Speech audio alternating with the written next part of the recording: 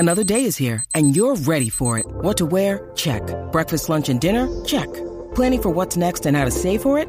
That's where Bank of America can help. For your financial to-dos, Bank of America has experts ready to help get you closer to your goals. Get started at one of our local financial centers or 24/7 in our mobile banking app. Find a location near you at bankofamerica.com/talktous. What would you like the power to do? Mobile banking requires downloading the app and is only available for select devices. Message and data rates may apply. Bank of America N.A., member FDIC. Hey, what's going on, everybody? This is Ray Rout. Welcome to the Dear Pats Nation podcast. It's your boy Ray here. Of course, as always, I'm here with my boy Connor and our girl Sarah, coming here to talk some sports. And I got to tell you guys, I got a lot that I want to talk about tonight. Like, there's so much that happened today. There's so much significance of today. Let me start by saying this, though, people. 365 days ago, Kobe Bryant left this world. We lost a legend. And to this day, it still doesn't feel real to me when we talk about losing Kobe Bryant. Kobe Bryant wasn't supposed to stop playing basketball, let alone die. And then you add in the heartbreaking facts that he lost his daughter and her teammates and friends and just a horrific crash. And as we were talking about before we even came on air, that it was just like, it was the kickoff to the worst year in the history of the world. And I just still sit here today, like when I saw it come up and pop up that it was, the anniversary today, it hit me almost like it hit me last year. It almost felt the same. And as I said, it still doesn't feel real.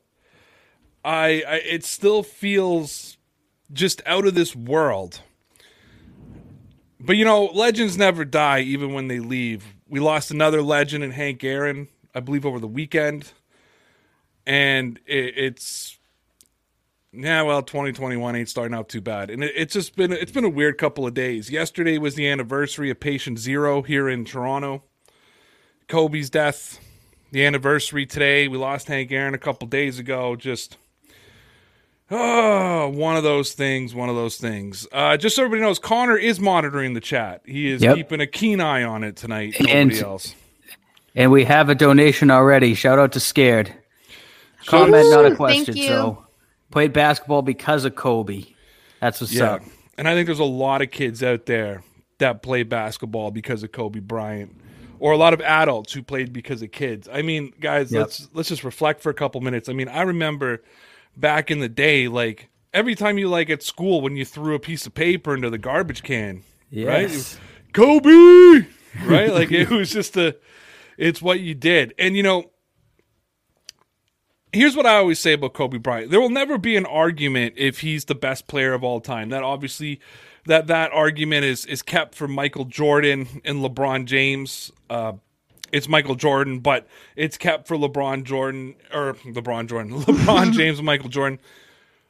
But I have said, and this was prior to last year, I've said this for years. I said, if I had a dream team and had Jordan, LeBron, Kobe, Shaq, maybe some Bill Russell in there, some Larry Bird, Magic Johnson, one of those guys to fill in that spot. The game would run through Michael Jordan or LeBron, depending on who was on the floor. But if there was 2 seconds left in the game, we needed one shot. That ball was going in Kobe's hands every time. There was nobody more clutch than Kobe Bryant to shoot a basketball. I don't know. I don't know if you guys have anything to add or if we should just move on. I'm kind of talked out about it. Well, for me, like I was saying before we went on, I didn't grow up like a basketball fan, so I don't have a deep connection in that way. But of course, I always knew who he was, and if, like you were saying, kids were doing that with paper in school, and but he's one of the few like celebrity deaths, and I can basically name like 2 or 3 that actually like I sobbed about for days. It was just, it's just sad, I think, too. And the way in which we lost him, and also with just all of the things that he had left to do in this world and all the good he was bringing, and like his daughter and all of the people on the helicopter. It's just so awful. Like it's still, it's been a year and it still feels like, well, first of all, how has it been a year? But it still makes me emotional like it just happened. So it's really sad. Yeah, I got a comment here from Lucas. Legends never die. Mm-hmm. Absolutely. That's right. Never, ever, ever. I do want to say, too, I think for the most part, from what I've seen, I don't know if you guys follow his wife, Vanessa, on Instagram or anything, but she asked, I think about a week ago, for media and fans to be as respectful as possible when, posting memorials and whatnot for him, to not show images of the accident and whatnot. And I feel like from what I've seen, most media outlets have respected that. And I feel like that's really admirable considering how pretty brutal they were last year. I mean, she found out from TMZ. I mean, She didn't even get a call from, police, first responders, and whatever. So I think it's good to see that they were a little bit more respectful of her wishes since it was so gross last year. Absolutely, and we know that the media just loves to jump all over that kind of stuff. So good for them. I'm sure somebody broke it out there. Okay, let's move on a little bit here. Rest in peace to Kobe. Rest in peace to DG. All right, guys. So let's talk a little bit of sports right now. One thing I think that I learned over the weekend watching the NFC Championship and AFC Championship game is that, number one, you need a quarterback, right? You need a good quarterback. Yeah. If you look at all four teams, Tom Brady, Aaron Rodgers, Patrick Mahomes, Josh Allen, four of the premier quarterbacks in the NFL right now. You need a quarterback. Yeah. Another thing I learned about this weekend, though, is that does not solve all of the Patriots' problems heading into the 2021 season. Bill Belichick could go out and bring Tom Brady back. He could bring back Brady from his prime. He could bring Aaron Rodgers in. He could bring Matthew Stafford and Jimmy Garoppolo. It won't matter. The bringing in a quarterback doesn't even come close to solving the Patriots' issues on offense. And look, if he brought in, let's say, a true number one receiver, brought in a veteran tight end, you mix that up with Damian Harris and Sony Michel, it changes the offense completely. But it's still not enough. And I think that as fans, we should be calling upon Jacoby Myers, N'Keal Harry, Devin Asiasi, and Dalton Keene to have to rise up and step up. Because I'm telling you, if those guys don't take a step this year and contribute to this offense, they're going to be in trouble. And let me just stop your arguments right now. I know what you're going to say. You're going to say Jacoby Myers had a great year. He was like playing like a number one. If they bring in a true number one, he'll be a number two. He'll be great. Jacoby Myers in 2 seasons, as great as he's been, as the steps he's taken in 2 seasons, has 0 touchdowns. Jacoby Myers disappears in the red zone. And this was something, until I kind of read about this week, I never clued into. But Connor, you and I broke down every game. When did we ever talk about Jacoby Myers in the red zone? Unless he was throwing the football to somebody, because he has 2 touchdown passes. Yeah, I don't remember until you said this now, yeah. Never. Yep, never, yep. When you talk about N'Keal Harry, first of all, people who are screaming, cut N'Keal Harry, it's going to cost the Patriots more money to cut him than it is to keep him. So he's going to be here this year, so we can just end that. We got to just forget where he was drafted for a second, because that becomes irrelevant to the Patriots being successful in 2021. Okay? We can't sit there and say he was, he's a bust and Belichick wasted a pick. It's irregardless at this point. It's irregardless at this point where he was drafted. By the way, just so I can point out to people too, the 32nd pick in the NFL is a first-round draft. The 31st pick in the NFL draft is a second-round pick. Okay, so 32 is almost a second-round pick. So we got to stop acting like he was picked in the top 10. He was picked 32. He's basically a second-rounder. But and he's not going to be the number 1 or number 2 receiver on this team. Like, we need to get that out of our head too. We need to stop saying because of his draft position, this is where he should be playing. N'Keal Harry has the body, the strength, the size to be a legitimate red zone threat. And he needs to start becoming one. And don't point out 2 touchdowns to me this season, 1 in garbage time from Jarrett Stidham and 1 from Cam Newton, where he barely turned around in time to make the catch. Besides that, he was irrelevant in the red zone as well, and that's where he should have his strength. And then the tight ends. I mean, Connor, you and I talked all offseason about nothing could be worse than the tight ends the year before. Should have never said that. And we jinxed it because they came out. Now, we maybe came to the exception that maybe they're supposed to be projects. That's fine. Yeah. And a veteran tight end will help.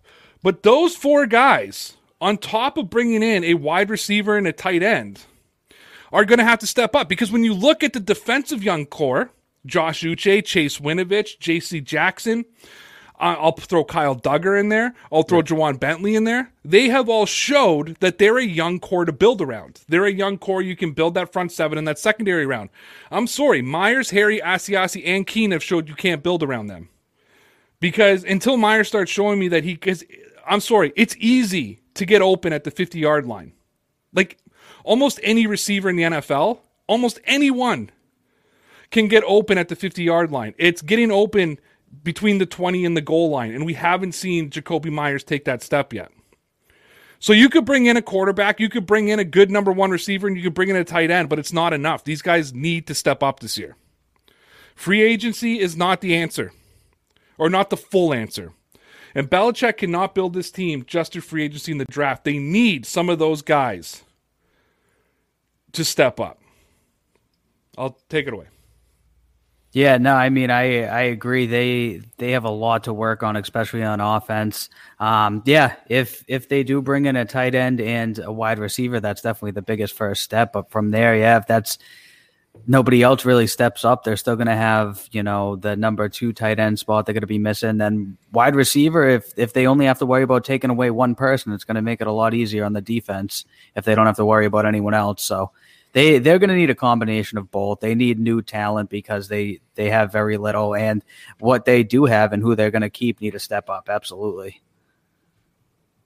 I had totally forgotten about Myers not getting a touchdown until I was writing my article recently, and I had to triple check because it was for how much yards and how much he was targeted. I was like, he has to have gotten at least 1. How is that possible? I would kind of want to watch film and just kind of see how many opportunities was he given, because it was such a weird season.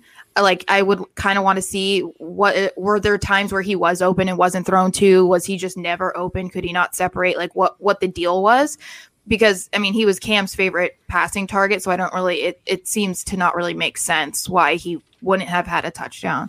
But yeah, I think that's been my main thing too, is that they need to develop the receivers. It's like we said, it doesn't matter at this point if whatever quarterback they bring in, because if you can get a quarterback that's a better passer, I guess, than Cam was this season, if the receivers aren't any better, then the team's not going to be much better.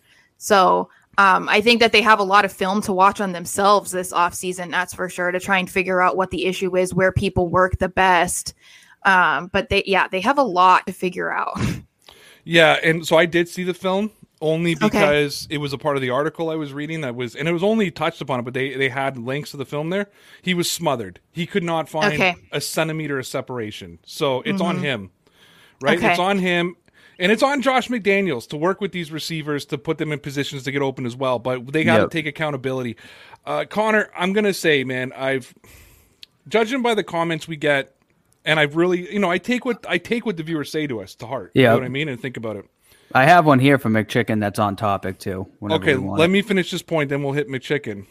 I think we gave the Patriots too much of a pass this year sometimes. You know what I mean? We overlooked some of these deficiencies in the effort not to be a part of that negative media. Right. We did something we promised we wouldn't do, and that's criticize deserving criticism. We wouldn't sit here and say scam Newton and start ripping on him for no reason. We wouldn't sit here and put this season on him. We'd point out opportunities where, I'll still stand here and say give Cam Newton a reliable offense and some weapons, and he's going to bring the Patriots to the playoffs last year, right? I'll argue that to death. But I think that at times we ignored some of the deficiencies. And maybe it was because there weren't many bright spots that we didn't want to dim the brightest of spots. But the more and more removed I get from it, the more and more I start looking back. I'm like, Jakobi Meyers hasn't caught a touchdown pass, and he's had 2 MVP quarterbacks throwing the football to him. Right. Yeah, well, I mean, we definitely were very optimistic for a team that went 7-9 and didn't look very good in a bunch of those games where they just got the doors blown off of them. I guess we were obviously a little bit over optimistic. I think the day we came out and celebrated a loss was when we started going wrong. Yeah, that's a good point. Now, in fairness, everybody celebrated the loss of the Seahawks. No, Sarah, did you not Right. celebrate the loss of the Seahawks? Celebrate it because they almost won. Yeah. Like, yes. Yeah, no, I did. I was like, oh, this season's going to be so good. Like, Yep. we almost beat a red hot offense and blah, blah, blah, blah, blah. Oh, yeah, no, I was excited. I was like, we only lost by a few points. Yeah. And they look good. They look good. They look like they were going to be the Patriots that I expected them to be. Like they weren't really going to miss a beat. And then I went really downhill feel like, fast. other than the issues that are obvious, like quarterback inefficiencies, lack of talent on offense, etc., I really do feel like it seems like the season started to go down when Cam got COVID. Like, Yeah. I feel like that definitely impacted this season a lot more than they wanted to let on. And I guess at that point, we still don't really know what all of the long-term effects of COVID are, but it just seemed like if you watch the first few games and then the rest of the season, he's a totally different guy. So I feel like it had to have been something, because how was the first couple weeks so good? And then everyone was just like off the Cam train except for us and me and whatever, but for the rest of the season, like it just seems it didn't add up to me. So we've used the C word twice. Let's not use it a third time. Okay. Otherwise, we get flagged. And YouTube okay. demonetizes our video. So Okay. boy. I wanna forgot throw about that. yeah, YouTube is great. Connor, they are. You guys are great. We're not saying anything negative. We love about you. You guys Yes. are great. The NFL is The perfect. best ever. The NFL is perfect. Perfect. You want to throw up the comment, Connor? Yes. So there's from McChicken while we were talking about Josh McDaniels. So he said, do I feel N'Keal was hyped up? Yes, but I also think Josh doesn't use him right. Besides Moss and maybe LaFell, I can't think of a big receiver that's worked with McDaniels. Which, I can't argue Malcolm with. Mitchell as well. I'll Yeah. throw Malcolm Mitchell was a big receiver. He wasn't a strong receiver, but he was a tall receiver. He was a bigger receiver in that sense. But The potential of Mitchell makes me so sad. I know. yeah, that was such. But you know what? He was one of the biggest contributors to winning the Super Bowl. So he did his job. He And, did. That was he had a big game when it counted there. But yeah, I mean, we've said it all along. I think one of the few people we actually have been critical of has been Josh McDaniels, and rightfully so. Even going back to last season, I think it was Joe who said, he's been calling the plays very vanilla for 2 seasons now, and he hasn't really found a way to get N'Keal Harry that involved. So part of it's kind of on Josh McDaniels as well, I feel like. Yeah, and you know what? I mean, I think there's another. I'm just going to pop up this one if I can, Connor. Yep. Because No Love Entertainment is saying, Ray, Connor, Sarah, Harry should be used as a deep 50-50 threat. Bill has him running these stupid routes. And I agree. This is where I think that, and I think it's McDaniels, not Bill. Yeah. And I think that McDaniels is not using him to his ability, because I'd love to see him use his size and his strength. Right. I'd love to see him get out there and make the catch. He's not going to be a true number one. So I think that's what needs to be eliminated from our heads right now. Like and I think because of where he was drafted, that's what came in. He's not going to be a true number one. He aced his interview. Yeah. We could have had DK. I get it. 7 other teams could have had DK as well, because that's who, 7 other receivers were drafted before him. 7 or 8. It might be 8 that were drafted before him. Yeah, something like that. Good amount. So I think that, though, you guys are absolutely right, who's ever on that train. Josh McDaniels definitely isn't doing things wrong. And I saw a comment saying, oh, that's right, Brandon LaFell was our best receiver. They also had a guy named Danny Amendola. They had Julian Edelman. They had Rob Gronkowski. They had some other weapons outside of Brandon LaFell. So let's not get ridiculous, okay? So Tom Brady's dad. That's right. You guys heard me right. Tom Brady's dad says, first of all, he's absolutely sure, has no doubt in his mind that Robert Kraft is pulling for his son in the Buccaneers. Yeah. And he also believes that, he thinks that Belichick is a little bit, he's on a little bit of a hot seat. Tom Brady's dad said that. I'm going to ask you guys just like the simplest question in the world, because, and I used to think this, just so everybody knows, I used to think this when Tom Brady Jr. was a Patriot. So this has nothing to do with Tom Brady being a Tampa Bay Buccaneer. You got to know, because I this has everything. who the fuck cares what Tom Brady's dad has to say? Like, why? I knew it was Super Bowl time because Tom Brady's dad is doing the media circuit right now, right? Yeah. Talking about Bill Belichick and the Patriots, talking about the inner workings of the Patriots of this season, which his son's not a part of. And he's it's Tom Brady's dad. I really don't care. I never have cared what Tom Brady's dad had to say while he was a Patriot. And since 2017, people have been like, did you see what Tom Brady's dad said? And I was like, I don't give a shit what Tom Brady's dad said. Yet, my Twitter timeline today was full. 98.5 The Sports Hub. Tom Brady Sr. says Bill Belichick's on a little bit of a hot seat. They wrote a whole article about it. Of course they did. They've written tons of articles, not just them. Mass Live wrote about it. EEI wrote about it. So I know I'm not supposed to say W. EEI wrote about it. Tom Brady's dad was the one, I think, back in 2015 who said, the divorce is going to end badly between the Patriots and Brady, right? That was his thing. Yeah. Is this him just making the rounds now, just trying to stir the pot? Because to me, Brady's dad over the years, going back to the Brady 6 documentary and all that kind of thing, has always seemed like a little bit of a shit disturber. I mean, This is the guy who came out and said we were hurt and offended that the 49ers didn't draft him. Right. You know what I mean?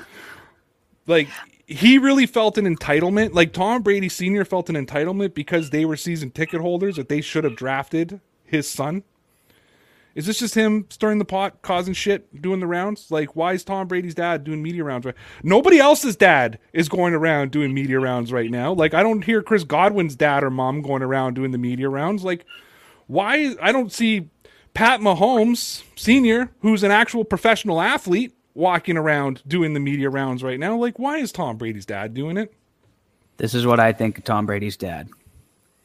Mr. Brady should stick to giving kids tickets. That's because McChicken. That's because he gave McChicken tickets. Yeah. I don't know why he always has something to say, but you're right. So going back for a few years now, I feel like he's always been in the media saying something. I don't know. People, since it's Tom Brady Sr., they love to put weight into it, but I think the last few years that he's come out and said stuff, it's always been something problematic, and so that's why it annoys me. Just like, I don't care if he comes out and wants to talk about his son and how great he is and how proud they are. That's fine. But like, there's no reason to be saying anything. And I wouldn't be surprised if this is coming out because he's upset about how things happened at the end with the Patriots and his son. And I think, the Boston media also loves to speak badly about Boston greats and athletes. So they probably are aware that they can bait Senior pretty easily. So they asked him purposely this type of question just so that they could then circulate it around and be like, oh, look at this and blah, blah, blah. Because I always say this, nobody hates Boston sports more than Boston media. Like, if they can get a negative headline going, they'll do that. I was on Connor commentary probably close to a year ago now, Connor. Was it the first? Yeah, the first time. Yeah, probably a year ago. When I started talking bad about Boston media and didn't realize that your producer is a radio host. Yes, on WEEI. Yeah, and that's funny. He agreed with me though. He did. I bashed the Boston media and said it was the worst awful. media in sports. But here's the whole thing though, because you guys follow Boston sports. Toronto, New York, Chicago, they're all just as bad as Boston. Like, if you pick up a New York newspaper, all they do is rip the New York teams. If you pick up a Toronto paper here, all they do is rip the Toronto teams. I've read, you know how many negative things I've read since the George Springer signing?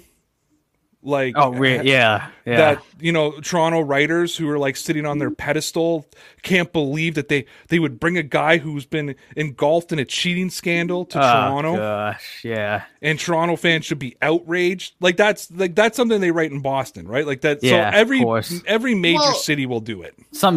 Dan Shaughnessy would write. Yeah. I think the difference is just that, like, the way that Boston talks about their own teams as if they've been like all of the teams have been shitty for decades. It's like, how many championships have they won in the last 20 years? Just all of the teams collectively. So it just like, they want to say Boston sports fans are spoiled, they're this, they're that, which we are. But like the media comes off that way too, when, the Patriots have one bad season and then you're just talking like, oh, Belichick needs to be fired and Kraft needs to sell the team and like all this other crazy stuff. And I'm like, really? Like, and that's just the Patriots. I mean, never mind the other three, but. Speaking of which, shout out to Mr. Kraft for getting his video destroyed, or the judge making him destroy the video. But now you're right. And now because of the media, we're stuck here talking about Mr. Brady. And what should Mr. Brady do, Connor? Mr. Brady, we actually have a suggestion from Scared. Shout out Scared for the donation. Thank you. Tom Brady's dad needs to go sit down somewhere. Yes, take a few seats, sir. And you had to add shut up to it as well. Yeah, just talk about how proud you are of your son and how happy you are he's back in the Super Bowl. That's totally fine. Yeah, and I think that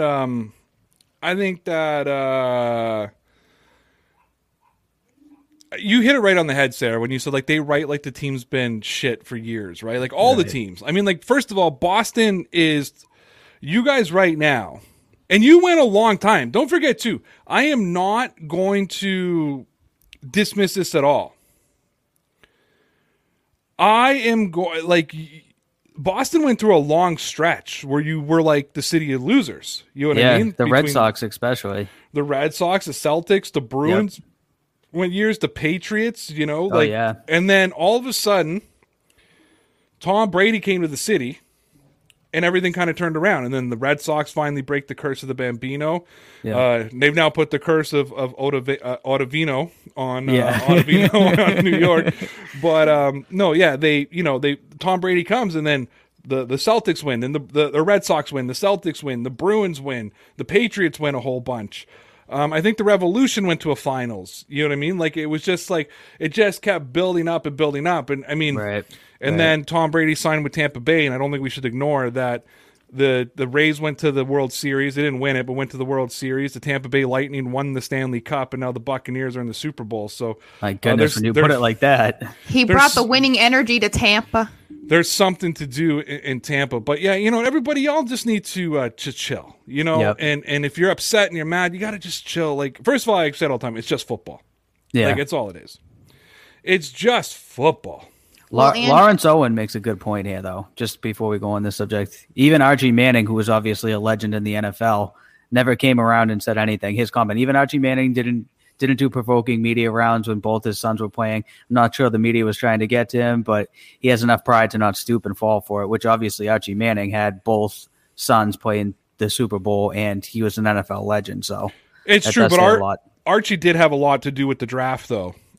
When San Diego drafted Eli, and he's the one who told me, don't go to San Diego. You got to go to a market like New York. Right. You got to call him by his real name. I call him Alicia. Have you seen how he spells his name? Who? Eli. No. Eli. His name is Elijah, but they spell it like Alicia. Oh, so really? I call him Alicia Manning. I should have known this earlier. Yeah, it's Elisha. Wow. I'm going to be honest. Since he retired, I've become like a big Eli Manning fan. Yeah, he's hilarious. First of all, he's absolutely hilarious. If you follow him on Twitter, he's like hilarious. But I'm going to give it to Eli. Like the way things ended in New York, like with the whole, like first of all, when they benched him for, it wasn't Tyrod Taylor, it was the guy who used to play for the Jets. What's his name? The guy who got his jaw broken by his teammate. Geno Smith? Geno Smith. When he got benched for Geno Smith, he didn't make, which broke his Iron Man streak, right? Because he had the longest active streak in the record of that time. He, they offered him even, do you want to play the first play or the first series to keep it alive? And he was like, no, I'm not starting. I want to go. Didn't treat it bad. When Coughlin got fired, he's in the front row crying. You know what I mean? And then when they decided, hey, we're going to go with Daniel Jones instead of you, he Tony Romo'd it. He took it He said, they're doing what's best for the team. He didn't cause a thing. He mentored the kid the same way Romo mentored Dak, and then he set off into the sunset. Like, I have a lot of respect for the way he the way he ended his career. And what I've realized, like, since they both retired, the Manning brothers are hilarious. Like, they are absolutely hilarious, the two guys. And I mean, and Peyton was being interviewed on Monday talking about Tom Brady being the GOAT, and he's like, he deserves to be at 10. Like, and talked about how, you know, how amazing it was that he was able to go to Tampa Bay and do what he had to do. Right. Mm-hmm. Yeah. No, I mean, I definitely have always, thought that Peyton was funny, but the thing I do, like you were saying about Eli, like at the end of his career, I do admire his like self-awareness too, because I think he knew he was kind of nearing the end, that like he didn't necessarily deserve to continue being the starter because he wasn't like doing the best. It's like, I don't know, I like to see that kind of thing rather than the ones who are like throwing fits and whatever. Like, I get it, it's hard to leave, but it is pretty admirable, I mean, for how long he was the guy in New York. You know who I don't like? Curt Schilling. Curt Schilling, fair enough. But you know who's a Hall of Famer? Curt Schilling. Curt Schilling. Yeah. I agree with both statements. I've got a lot to say about the Baseball Writers Association. Yeah. Oh my, or Baseball Writers of America Association. Like, I've got a lot to say. Okay. First of all, I look forward to 3 things in life: the Super Bowl, New Year's Eve, and Hall of Fame Day. Okay? Or Hall of Fame Announcement Day. Those are like the 3 things that I look the most forward to. I didn't get New Year's Eve this year. I spent it with Connor online. I know. The Super Bowl is going to be the Tampa Bay Buccaneers and the Kansas City Chiefs, which, you know, in some sense could be a worse nightmare. Yeah. And now there's no Hall of Famers going in this year. Now, we're still going to hear from the Veterans Committee. Let me tell you what Curt Schilling wrote to the Hall of Fame. He wrote, quote, "I will not participate in the final year of voting. I am requesting to be removed from the ballot. I'll defer to the Veterans Committee and men whose opinions actually matter and who are in a position to actually judge a player." Now, I know it's Curt Schilling, but... yeah.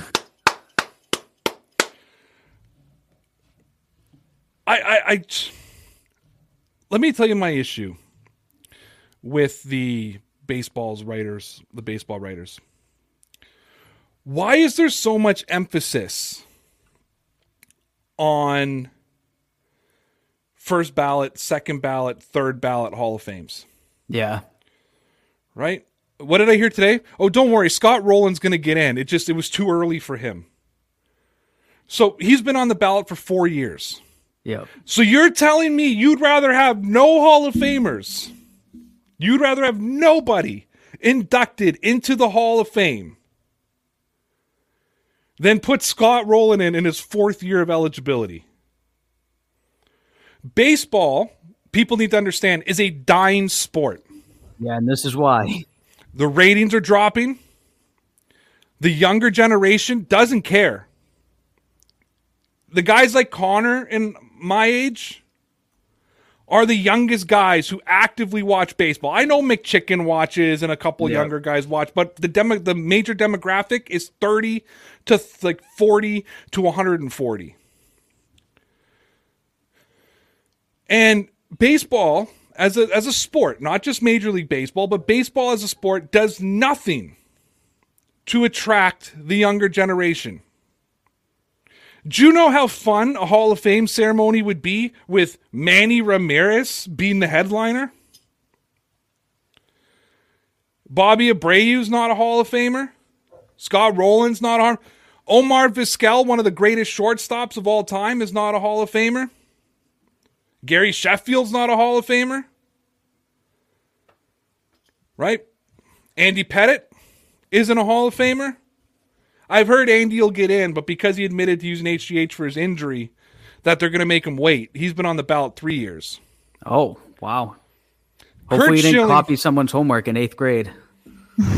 Kurt Schilling, Barry Bonds, Roger Clemens, and Sammy Sosa all have one more year of eligibility. One more year of eligibility. And I can almost guarantee you, the fact that Clemens and Bonds only got 61.8% and Sammy Sosa got 17% of the votes, they're not going in the Hall of Fame by the Writers Association. Right. What Mark McGwire and Sammy Sosa did. Yeah, it was absurd. They made, and then Barry Bonds a few years later, they made baseball fun again. Yep. Baseball, I don't care, Connor. Baseball was better with steroids. It was. And you know what? They turned a blind eye to it for the longest time. And now all of a sudden they're like, I can't believe that people took steroids back then. The overwhelming majority of baseball players were on steroids. And I don't want to say it was allowed, but I mean, they kind of just looked the other way at the point back then. And then later on, they found out that they probably shouldn't be doing it. So they changed their mindset. And now they're punishing all the guys for it, even though back then it wasn't as big of a deal as it is now. And it was still, I mean, they were still the best players in the game, man. I mean, Sammy Sosa and Mark McGwire made baseball so fun when I was a kid, man, when they would go back and forth each night and the home runs kept going up and up over who was going to set the record. And it was an arms race between the two. It was awesome. I don't know. Now all these guys decide that they can't be in the Hall of Fame because they're on their high horse. Yeah. I just wanted to answer Joe's question, a little bit of education. You need 75% to be a Hall of Famer. So Kurt Schilling was at 71.1, so he was almost there, but 14 blank ballots. Right. 14. You didn't vote. You didn't vote for guys because you didn't believe they're first ballot Hall of Famers. You're a Hall of Famer or you're not a Hall of Famer, right? Yeah, I agree with that statement as well. Like, why does it matter? Sorry, go ahead, Sarah. Go ahead. I was going to say, I don't really understand what the difference would be from like, oh, you're not a Hall of Famer yet, even though you've been retired for, you know, however many years, but maybe in like 2 years you can go in the Hall of Fame. That doesn't make any sense. Like, they're not still playing. Their career is not going to get any better. What they did is what they did. They're either, like you said, a Hall of Famer or not. It doesn't matter when they go in. They celebrate guys like Mickey Mantle, who was a drunk, by the way. Yeah. There's a story about when I think it was in 1990 that the All-Star game was here in Toronto.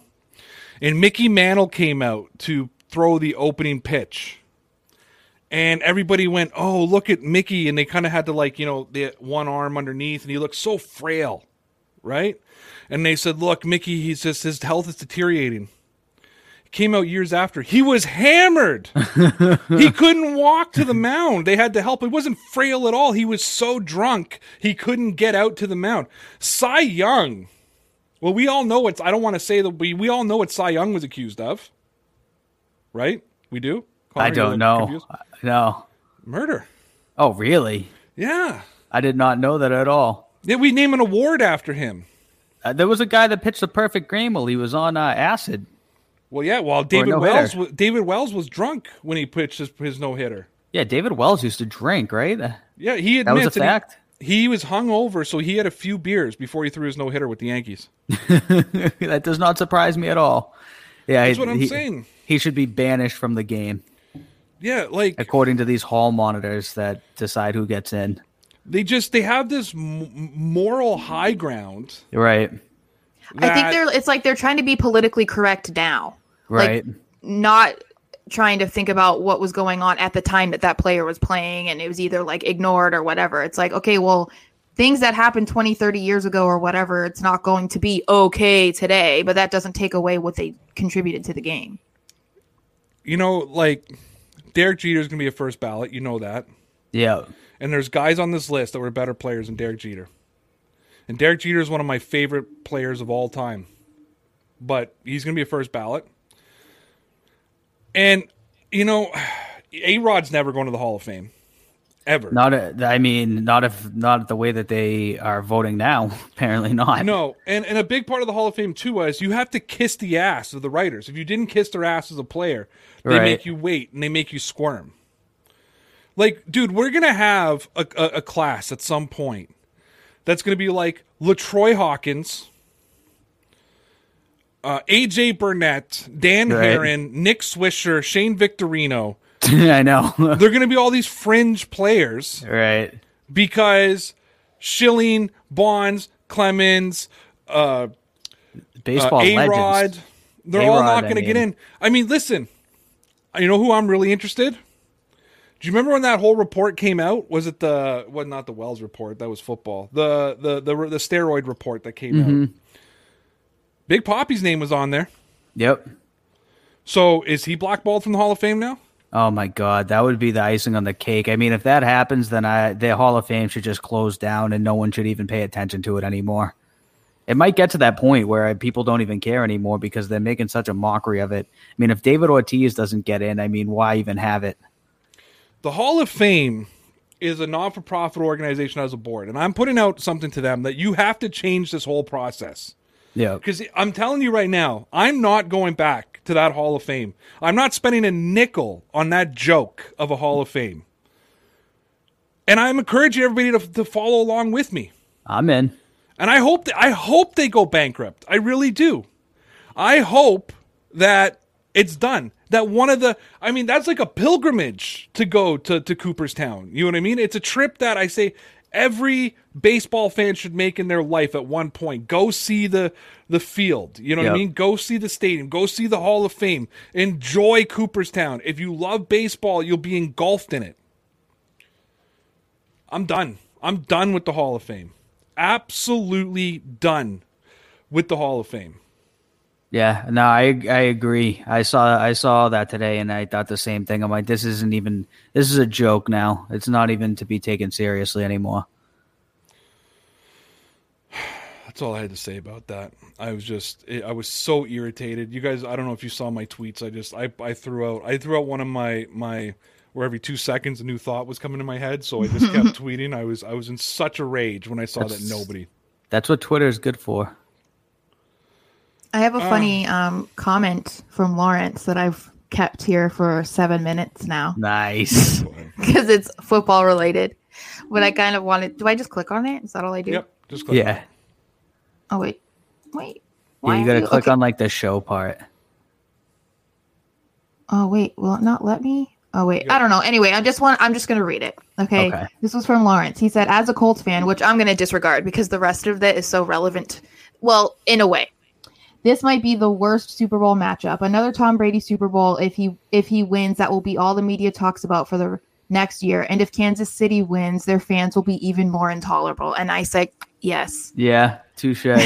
It's not horrible as a Patriots fan completely to see Tom Brady in another Super Bowl. But the Kansas City part, yes, 100. And I mean, I was seeing people were reposting Mahomes' fiance and his brother's TikToks, and I want to gouge my eyes out. And it was so cringy, and I was like, terrible. But I had their fans like coming for me. I had Packers fans coming for me. It was just a hot mess of a weekend. But yes, I can't decide what would be worse: Tom Brady winning with another team or Mahomes winning. I don't know, but I liked your comment, Lawrence. Thank you. Yeah, I think what's insufferable about Brady going there, it's not Brady, but it's just this kind of crap. Fire Belichick, hire Ben, a good GM who can draft well. You know, Pat's selected N'Keal Harry over Deebo Samuel, AJ Samuel. We'll have to hear this. One draft pick over and over and over again. You know? And although we do have one big time supporter of Belichick here. Bill can turn Trubisky into Super Bowl champion. Sure. I don't know if you anybody. Never know. Connor, I can't even imagine what our show, and Sarah, I can't even imagine what our show would look like if we had to come out here and break or talk about Mitch Trubisky signing with the Patriots. I think it would be like a lot of silence, probably just like staring at each other like. Yeah, buddy. Hey, shout out to Scared. Another donation. Woohoo! Thank you. Now you know what people feel about us Patriots fans. Oh yeah, people hate us. I know. I know. We're the insufferable ones. The comments alone, though, like the crybaby comments that I see in our chat on Twitter and everything alone, like people are laughing at us. You know what I mean? Like they're sitting there like laughing. The problem is like Patriots fans can't even get along with Patriots fans. I think that's a problem too. Like we can't even get along with each other. Most of the time there's like sections, like I call them like subsections of Patriots Twitter that hates each other. And it's like we're all fans of the same team. Like I don't understand. Like we complain about all these other teams that hate us and all these fans that hate us. We hate each other. So no wonder why every other fan base hates us. We don't even like each other. Yeah, I know. Well, I mean, Tyson put out his video today, and he said there's a civil war between Patriots fans right now. That's true. And there really is. Yep. Yeah. Connor, why don't we get a couple more questions or a couple more comments, and then we'll wrap it up for the night, man. Alrighty. I do see one here from McChicken that I think is ironic. Did y'all see Patty Mahomes' mom say Mac Wilson should be ejected because of the tackle he made on her son? Yeah, he got hurt, but it was a clean tackle. Speaking of people's parents in the media... Well, I did actually see that she said that, and I agree with what McChicken said. Did you see Mac Wilson's response to that? No. He tweeted at her and said, "Mama, it's a physical game. I wasn't trying to hurt your son." Yeah, and she basically apologized and said it was just Mama Bear. I didn't know that. Right. Here's the thing though. In the heat of the moment, so both my kids competed in mixed martial arts. Yeah. And there were times that I had to just grip the seat, not to if they were losing to jump out there, you know what I mean, and get in the way. It's Mama Bear and Papa Bear comes out in weird ways, even if you don't think you're going to be somebody that it comes out in. Right. But I guess that makes sense. What she doesn't do though is I hate that so much, man. And they did that on Sunday too. They did, I know. Brittany was like, "This is why you shouldn't be comparing quarterbacks or comparing people." And I think that was her shot because I mean, people were being a little silly, saying someone said, "Oh, Josh Allen is just like Mahomes." And I'm just like, okay, sister, you need to sit down because people say that your fiance is better and or is equivalent to Tom Brady. So let's not be talking about comparing people. Yeah. I know we have a donation, but I don't have to understand anything I don't want to understand. His brain is fried. Ray, please understand, Bills just doesn't have a brain anymore. His brain is fried. First of all, I'd love you to stop spamming the chat, NFL Talk. That would be the first thing I ask you to do. His brain is fried. Number two, I don't have to recognize anything. If I want to live in my own little delusional world, I will.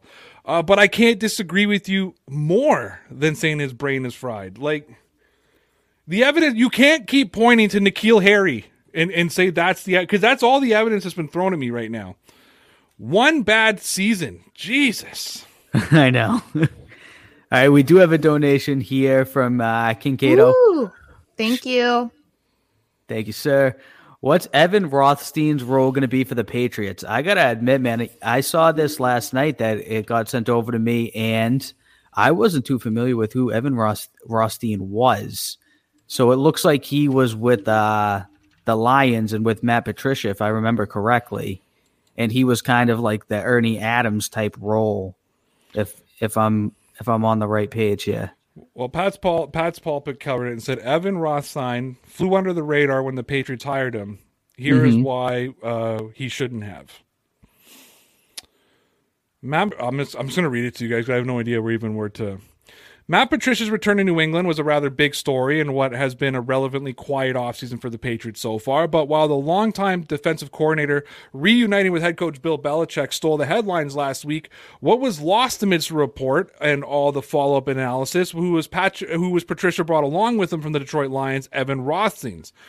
Granted, Rothstein is not a household name after working primarily behind the scenes in Detroit. However, he certainly appears to be an intriguing addition to the Patriots staff, regardless of what his eventual role will entail and what his title will look like.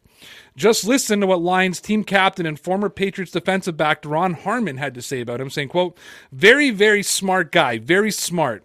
Handles a lot of situational stuff we do as a team. Smart, understands the game. He has a good handle on it, and I put my trust in him to do what he has to do to put us in the right defense and make the right calls so that we can go out there and play." He has his meetings each week where he talks about tendencies, signals, cadences, just a little nuances of the game that a lot of people might overlook. He's that guy who is pointing it out to us so that we can have a good tip or a good tendency that we can put our hat on. Isn't that what like Ernie Adams kind of does? That's basically an Ernie Adams job. So they basically have two. It sounds like they have two Ernie Adams in their system right now. I like the sound of that. Yeah, I like it. So do you think that's going to be his main role? What's that? You think that's going to be his main role, is doing something similar to Ernie Adams? I don't know. I don't know either. That's a good question. It sounds like the guy knows what he's talking about, though. I mean, we don't even really know what Patricia's role is going to be. That's a very good point, too. I mean, so like, I know that he's not going to be calling plays, or at least that's what we assume. But I mean, we don't really know what he's even doing. Yep. No comment here, but we did get another donation. Shout out. Thank you. You cool kid. You cool. You three cool kid. How? I would say like you. Appreciate it. Thank you, cool kid. I appreciate it. I don't know why they're calling you ew. I don't think you're ew. It says. Oh, okay. I was like, wait a second. Here's one from Patriots Nation. Matthew Stafford has the most completions of more than 50 yards since he was drafted in that span in the entire NFL. I think we get him. We need Curtis Samuel as a downfield threat. What do you guys think? I don't think he's coming to the Patriots. I think he's going to Indy. I'm sticking to that. All right.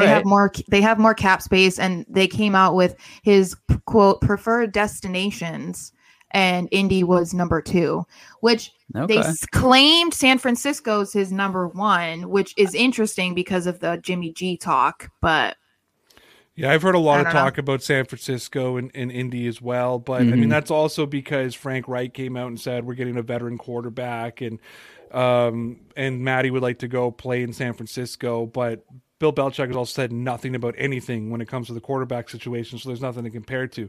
The reason they're saying Colts is because Reich said we want a veteran quarterback. That's literally, if you read every story, that's the breadcrumb. A week ago, Frank Reich said we want to go after a veteran quarterback, so the breadcrumb is Matthew Stafford to Indianapolis. Yeah. Yeah, I mean, the Patriots have the cap space too. The Patriots actually, they have better draft capital than the Indianapolis Colts. Like, the Indianapolis Colts are actually in the disadvantage, especially because we looked into it. Matthew Stafford doesn't have a no-trade clause, so Detroit will completely handle where he goes, and they're not going to give up.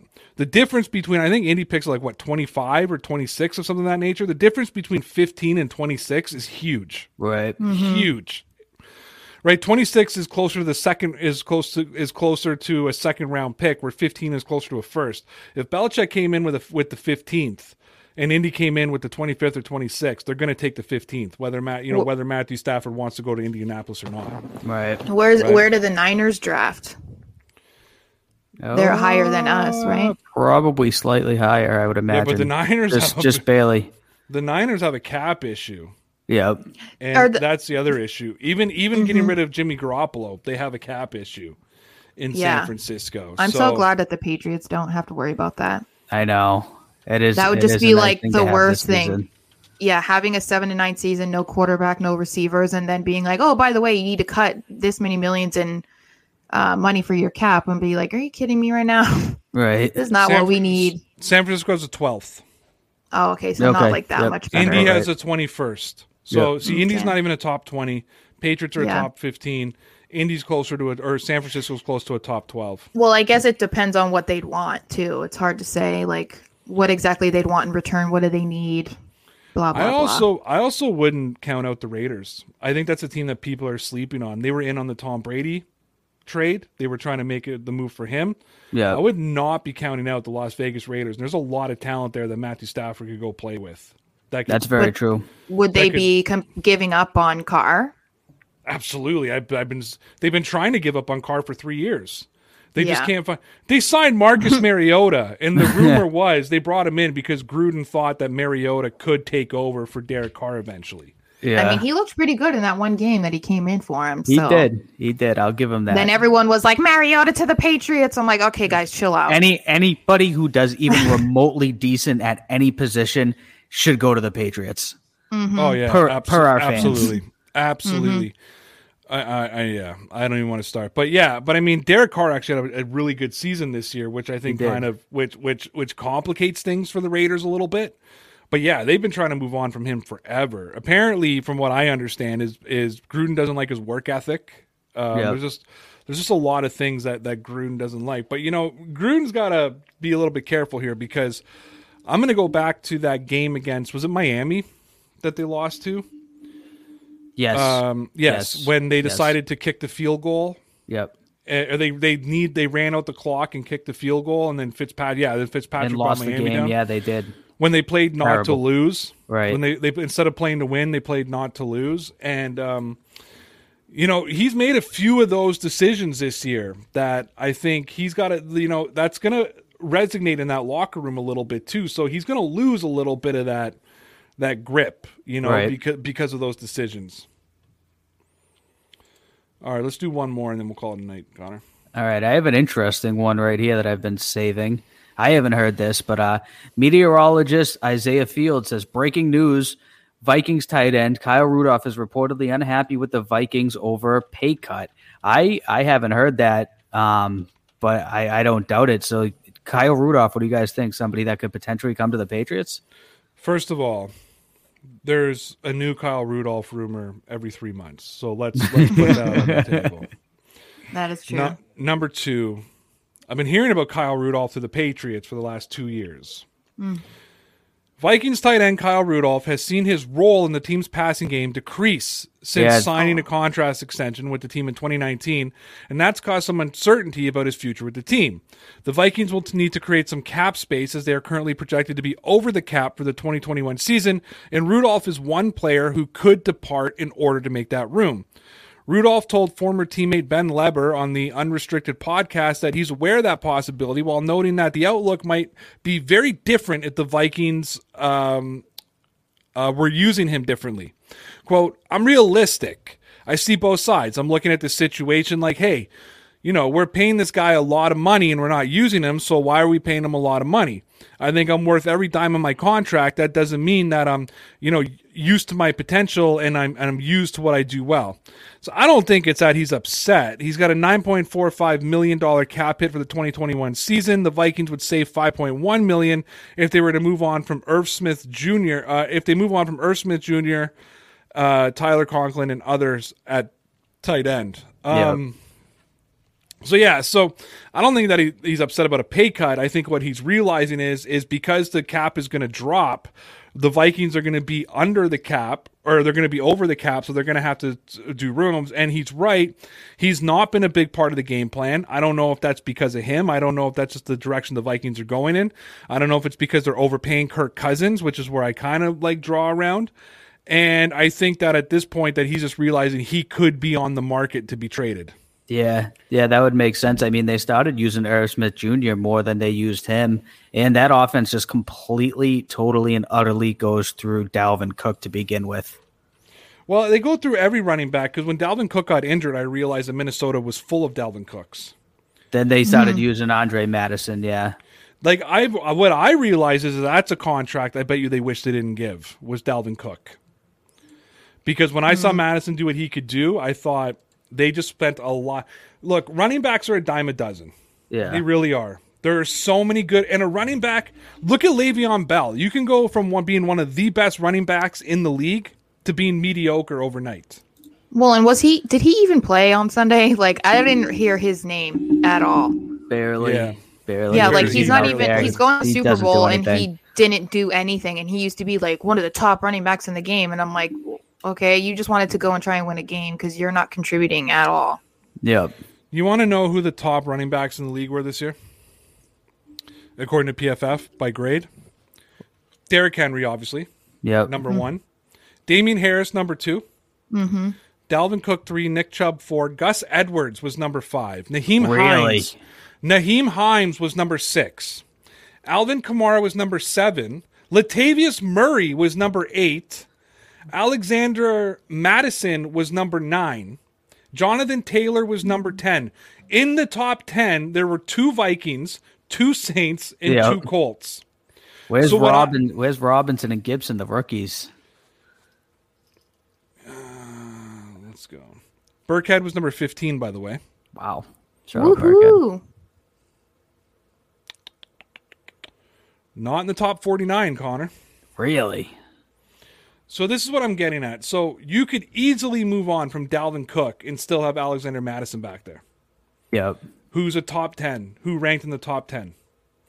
And Dalvin Cook, another year where he gets injured, right? Like another injury year for Dalvin Cook, which is just becoming too common of a thing for him. Yep. And they're paying him a lot of money, dude. Yeah, he's definitely getting paid. Anyways, to answer that question, there's always something about. Have you guys found that Mason Rudolph always seems to be, or Kyle Rudolph, I mean, seems to always be in the. He's one of the tight ends that the Patriots are always supposedly getting. There were a few of them. They were always getting Hunter Henry as well. Yeah, especially since Gronk left, it's like picked up even more. See, and they're stuck with Dalvin. So his cap hits aren't bad. $5 million next year. Oh, that's not bad. Then it goes to 12, then 14, then 15, then 13. Sheesh. That's a lot for a running back, man. That is. And you know what his dead cap is this year? 22. His dead cap next year is 17. So you're paying him 12. Right. And they gave him a lot of yearly cash. Like he got a big bonus up front. He made $16 million in cash this year. Only got a cap hit of 4. He's only going to be making Do you know how much money he's making in 2021? $2.1 million. Really? And then he makes 8.9 in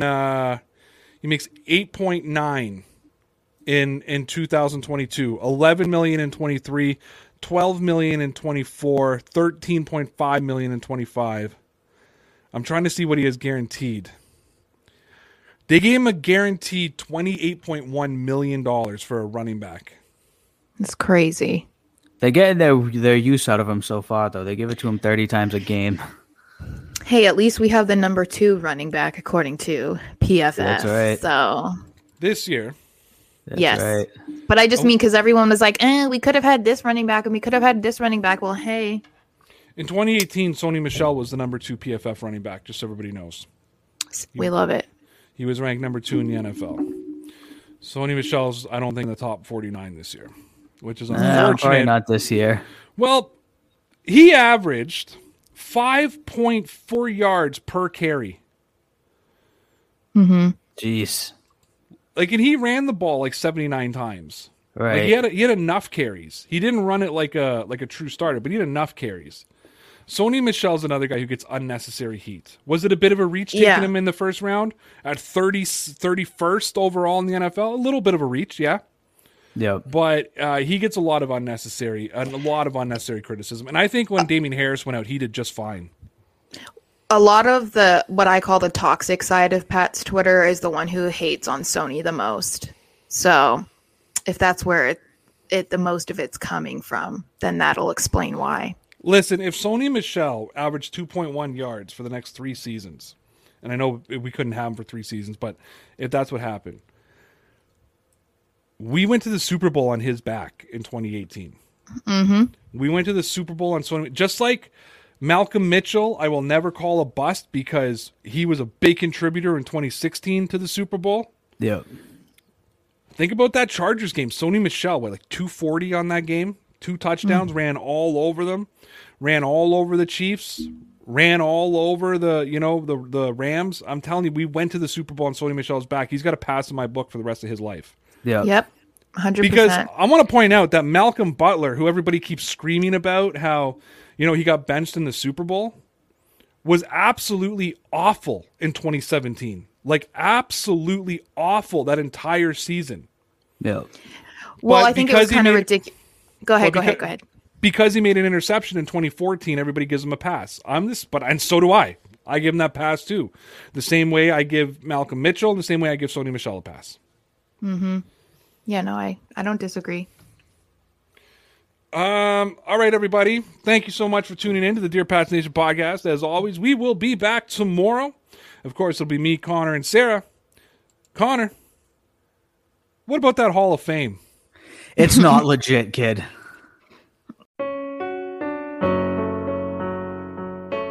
Hey listeners, I'm Christy. And I'm Melissa, and this is Buried Motives, where we dig deep into the details of some of the most gruesome dirtbag murderers.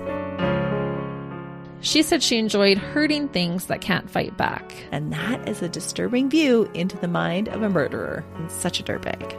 Yeah, that's not even strong enough words. This is totally a recipe for disaster. And not to justify whatever is going to happen, but you can totally understand and see how this would be in the works. If you were only to look at what she did later on and not know any of that history, she would appear like off the wall crazy. Oh, 100%. Because we're not even close to getting to the end yet. But you can just see this pattern and all this kind of stuff developing in her, which is what we're here for. We're digging deep. Join us each Thursday as we unearth the dirtbags that live among us and the motives buried there. Hope you join us as we exhume the truth. Hi, I'm Logan Anderson, host of the Say the Damn Score podcast. On my show, I deep dive into the sports broadcasting business by, you guessed it, talking to sportscasters. The show has featured big names like Bob Costas, Kenny Albert, and Vern Lundquist, as well as many up-and-coming broadcasters who you may not know yet, but you will know soon. Whether you're looking for professional development as a sportscaster, different career paths, or if you just want to be entertained by hearing some of the best storytellers in the world tell their own stories, this podcast is for you. You can subscribe to the podcast on all major podcast platforms, or you can visit our website, saythedamnscore.com.